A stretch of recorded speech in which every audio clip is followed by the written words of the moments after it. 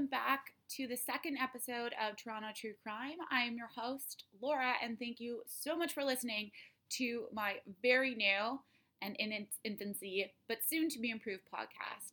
So to anyone who listened to my first episode, thank you so much. If you're interested, my first episode is about the murders of Aaron Gilmore and Susan Tice, and I will provide the link underneath this podcast. So this week, let's jump right into our case, which is the disappearance of 8-year-old Nicole Morin.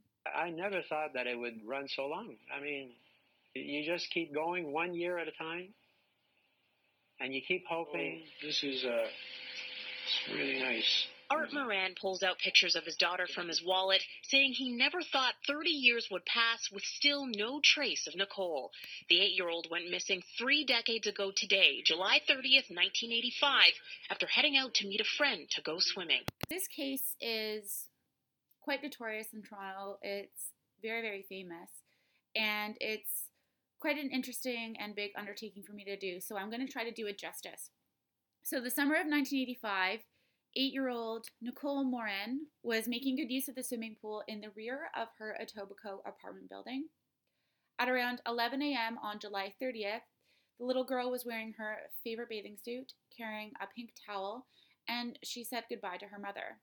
She was on her way to meet a friend in the lobby of her apartment building located at 627 the West Mall. In 1985, Etobicoke was considered a safe neighborhood, and most parents thought nothing of letting their kids go and play without any supervision. Nicole's disappearance changed the way that parents let their children play. A person involved in the case was quoted as saying, "It was one of the ones that kind of made people start to realize that maybe it's not safe just to let your kids run around and play out in the yard without supervision." So when I was looking around for information about this case, I found a lot of quotes, especially comments on YouTube videos of people who were shocked that somebody would let their child go and play unsupervised in the rear of their building. It's important to remember it was the 80s. It was a different time. That time in Toronto, Etobicoke and the West End wasn't that built up. It was considered safe, low crime, and the swimming pool where Nicole was going was located on the property of where she lived. So presumably her mother thought she would be completely fine to go from the front door of her own apartment building, go to the elevator, down to the lobby, and then walk towards the back of the building. And a lot of parents did the same thing without any thought. The kids would change into their bathing suits in their apartment and go and entertain themselves and cool down in the back of the building. Nicole was supposed to meet a friend in the lobby of her apartment. According to reports, the friend had called up to Nicole's apartment to see when she would be down, and Nicole said she was on her way. The friend reportedly waited in the lobby for 15 minutes. When Nicole still hadn't shown up, the friend called back upstairs to the apartment. Jeanette, who is Nicole's mother, answered and reportedly, and I quote, thought nothing of the fact that Nicole still wasn't downstairs and that, also quote, kids would be kids and riding elevators was part of play. Again, this can go back to, that was just kind of how it was in the 80s. It was a different time. She didn't think a lot of the fact that 15 minutes had elapsed and Nicole hadn't made her way down to the lobby. Eventually, Nicole's friend left and went to go swimming on her own. It's still unknown if Nicole ever made it to the elevator on the 20th floor where she lived, or if she was taken in the hallway before she even reached the elevators. From the videos I've watched of the reenactment, the hallway is very narrow, and as somebody who lives in a downtown Toronto, a very old building, you hear everything that happens in the halls. It echoes, doors closing, people talking, like everything is very, very, very loud in these hallways, these old cement hallways. I'm assuming if she was able to scream out that someone would have overheard some sort of scuffle or been alarmed by the fact that something was going on in the hall. And again, when I watched the reenactments of the video of the abduction where this actually took place, the hallways are very, very narrow. She evidently disappeared somewhere between her apartment door and the lobby of the building. I have found through other sources that there is some suggestion, that there is some evidence that she may have made it to the ground floor. As I mentioned in the episode I did last week, Toronto police are really not great about releasing a lot of information. There just hasn't been any of the information that is concrete. I will say this has been confirmed by police. The person that was interviewed was somebody who was working with police and alluded to the fact that she may have made it to the lobby. I don't know if there was any security CCTV in the lobby. It was 1985. I don't know how prevalent it was back then. It could exist, but as I've always said about the Toronto police, if it existed, I would assume it would have been released because that's what they tend to do. I guess it's just important to keep in mind that there was some suggestion she did make it to the ground floor. At 6 p.m. that evening, Nicole's mother, Jeanette, called the police and reported her missing. This launched one of the biggest searches that Toronto police have ever undertaken. Over 900 volunteers participated in the search. They turned up nothing. And over 15,000 man-hours were put into the search from the day Nicole went missing to January of the following year. So eventually the police wound up creating a task force in 1985 that consisted of 20 members. They searched the area in which Nicole disappeared on cars, horses, aircrafts, ATVs, really, really thoroughly, and they didn't find a trace. From what has been released, she was wearing a bathing suit, shoes, and a towel. Not even her towel was found. She literally just disappeared, and they found nothing. I mean, she was supposedly, the window of time that she was taken, I would say, would be from 11 a.m. on that Tuesday, July 30th. The police were notified at 6. I'm assuming that they arrived on scene and started looking very, very quickly, and nothing turned up. And to this day, I'm recording this November 9th, 2017, no trace has ever been found. One thing of note, when I was looking into this, I found that a lot of people voiced concern about Nicole's mother not contacting the police until 6 p.m. and Nicole was last seen at 11 a.m. I just wanted to mention that the mother ran a home daycare from her apartment.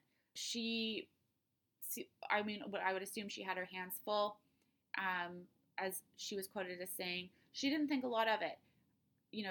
I'm assuming Nicole would go and play in the pool, cool down, be active, and then return for dinner. Her alarm bell started going off around the time that Nicole should have been home for dinner. The mother was very busy and distracted.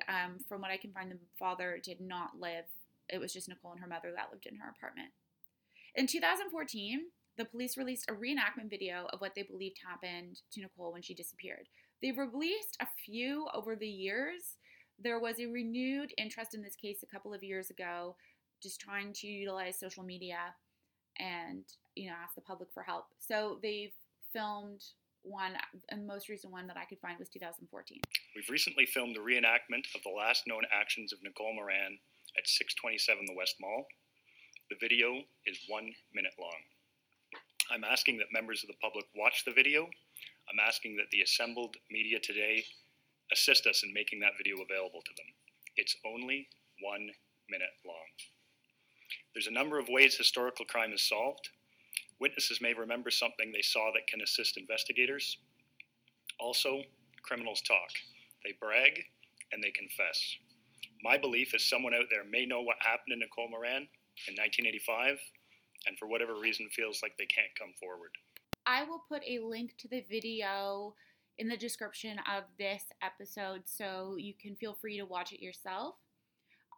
This specific recording was taken from a 30-minute press conference that the police did in 2014, and the media asked some pretty decent questions, so I'm going to go ahead and play those for you. Do you think that now, almost 3 decades later, you'll be able to find anything that you weren't able to find back then? We're using the methods that we have available to us now that weren't available back in 1985, such as social media campaigns, and we're hoping that by reaching out we'll get a broader spectrum of the public and that somebody who has that information will feel comfortable now in coming forward and providing us with that info.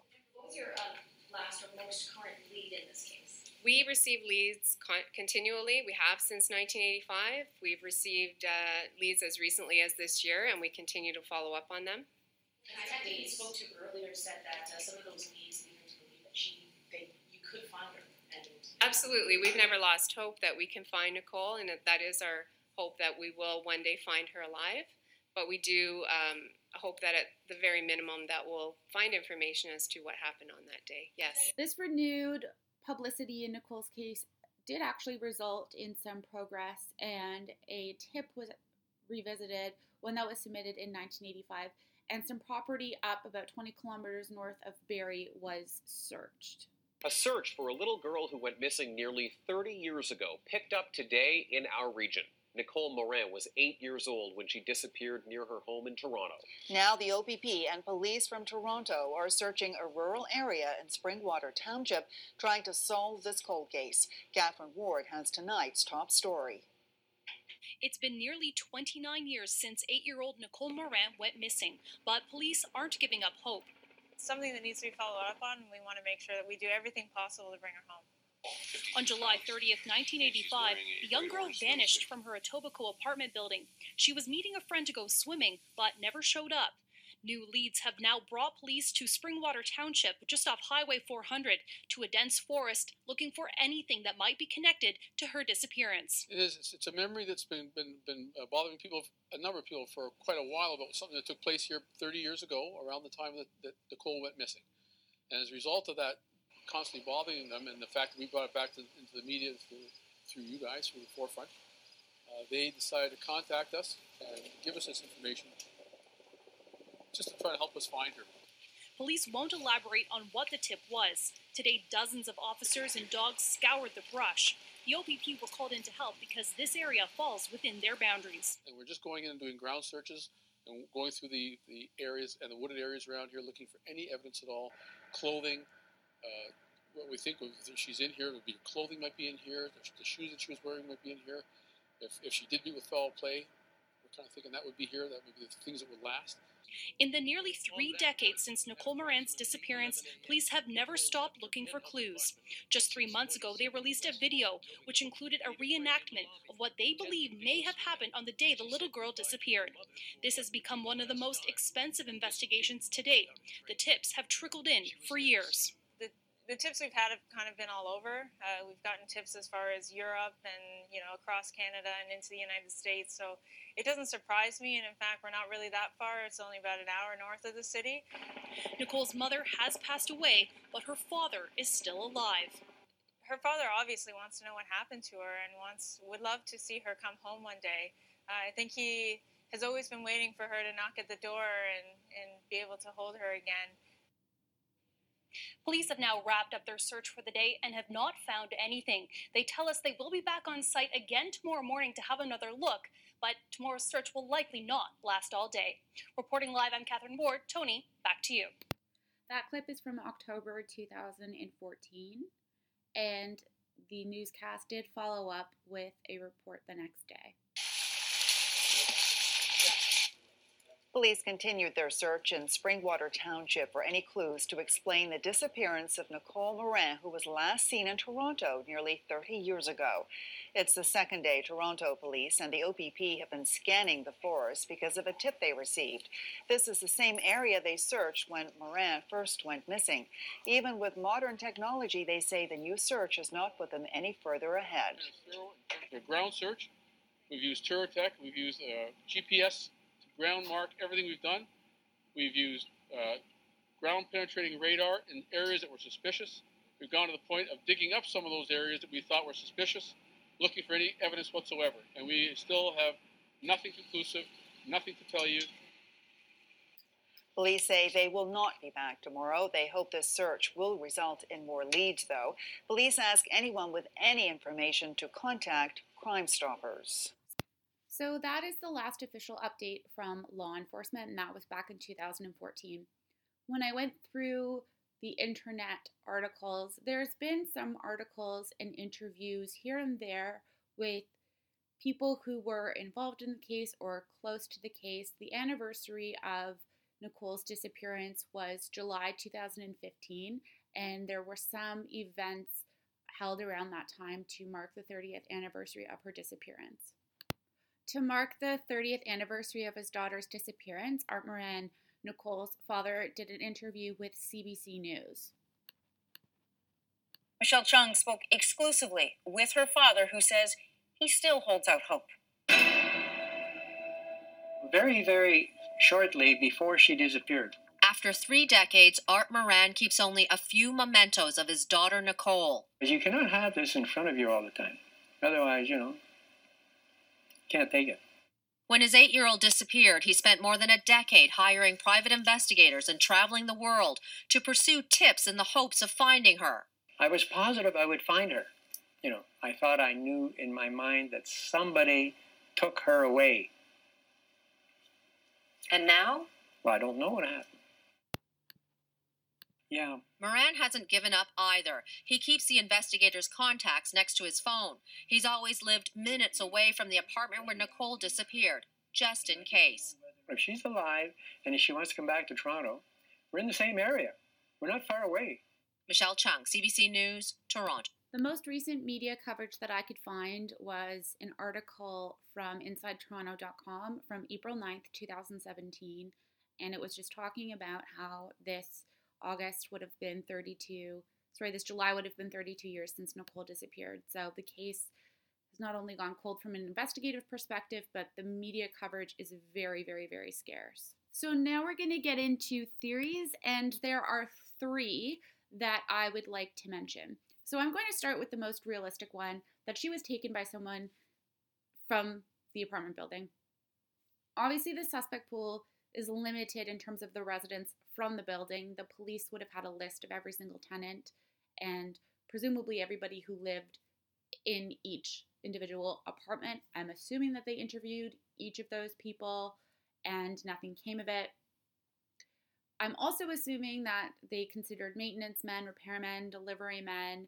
It was quite a large complex. The building was 21 stories, and from what I can see, it was attached or very, very, very closely located by another building. So there would have been so many people in and out of that area. At the time, that part of Etobicoke wasn't very built up, but it was very close to major highways, so Rathburn Road, 427, the 401. So geographically speaking, it would have been very easy to get on a highway from that apartment and out of the area very quickly. I'm also assuming that the police interviewed friends and relatives of the people who lived in the apartment building. It was reported that the morning that Nicole disappeared, she had gone down to retrieve the mail from the family's mailbox, which would have been located in the lobby of the apartment. So it's entirely likely that someone noticed her there and was able to note the apartment that she lived in, because the mailboxes there would have the unit number that the mailbox belonged to. So if Nicole lived in 210, the mailbox would say 210. So it would be very easy to figure out which unit she would be going back to. I think it's possible that Nicole came out of her apartment into the hallway and somebody was there waiting for her. It's very likely that they knew that she was going swimming because that's what she did every day. There was no information that I could find that the mother said, oh, Nicole went swimming every day in the week in the summer, but it's not easy to make the jump from she was spotted in the lobby to she was taken right from the hallway and just pulled into a car in the parking garage or in the front of the apartment and taken away. The next theory that has been discussed is about a man named Dennis Melvin Howe. He is a convicted rapist. He has been confirmed as the person who murdered Sharon Morningstar Keenan, who was abducted from Jean Sibelius Park in Toronto on January 31st, 1983. I'm assuming that this connection was made through DNA. Unfortunately, Dennis Melvin Howe has actually disappeared. Nobody knows where he is. He has yet to be apprehended. And there's a whole episode's worth of information on this man and that murder. But back in the 80s, there was a really large rash of murders of young girls in Toronto. Now, Nicole's body has never been found, but it seems as though there was a serial killer operating in Toronto preying on little girls. So some people have mentioned that there's a possibility that Dennis Melvin Howe could have committed the murder. The last theory that I'll mention, and this one's a little bit more out there, is that Nicole's father, Art Morin, belonged to a church. And in 1987, Art Morin granted an interview to the Toronto Star, and he theorized that someone from his church took Nicole and that Nicole knew about it and cooperated. So if you dig around on the internet, there's some rumors about Nicole having written in a note at school that she was, quote, going to disappear. I don't know how much clout that has, but it's been mentioned a couple of times in the information that I've looked through. It was also reported that a slender blonde woman holding a notebook was seen at the end of the hall 40 minutes before the disappearance. There's two schools of thought here, that that woman was waiting for Nicole and Nicole went willingly with her. Some people have even brought up the idea that it was Karla Homolka, who is a very notorious serial killer who was operating in Toronto around, in the 80s and early 90s. I'm going to push the Karla Homolka theory aside and say that that's a bit out there. But the theory that she was taken and she went willingly, I mean, I doubt that. Some people say that she waved goodbye to her mother and that was her saying goodbye. I think it was just a little girl saying, okay, bye, Mom. Have a good day. I'm going to the pool now. So those are the three theories that I feel comfortable presenting. I'm curious to see what everyone else thinks, what you think is most likely. So that about does it for this episode of Toronto True Crime. I hope that this episode was informative, that it put together a good picture of the case, and this is as much information that's available from 1985 to 2017. Everything that's out there. I hope I've done Nicole Morin justice by putting together a decent episode. If anyone has any information, you're asked to call Toronto Police at 416-808-2200 or contact Crime Stoppers anonymously at 1-800-222-8477. That spells out 1-800-222-TIPS. Thank you so much for listening today. I hope I did a better job than I did last week. If you like this podcast, if you like this subject matter, if you want me to continue, please listen, let me know, comment. I'd love to hear your feedback.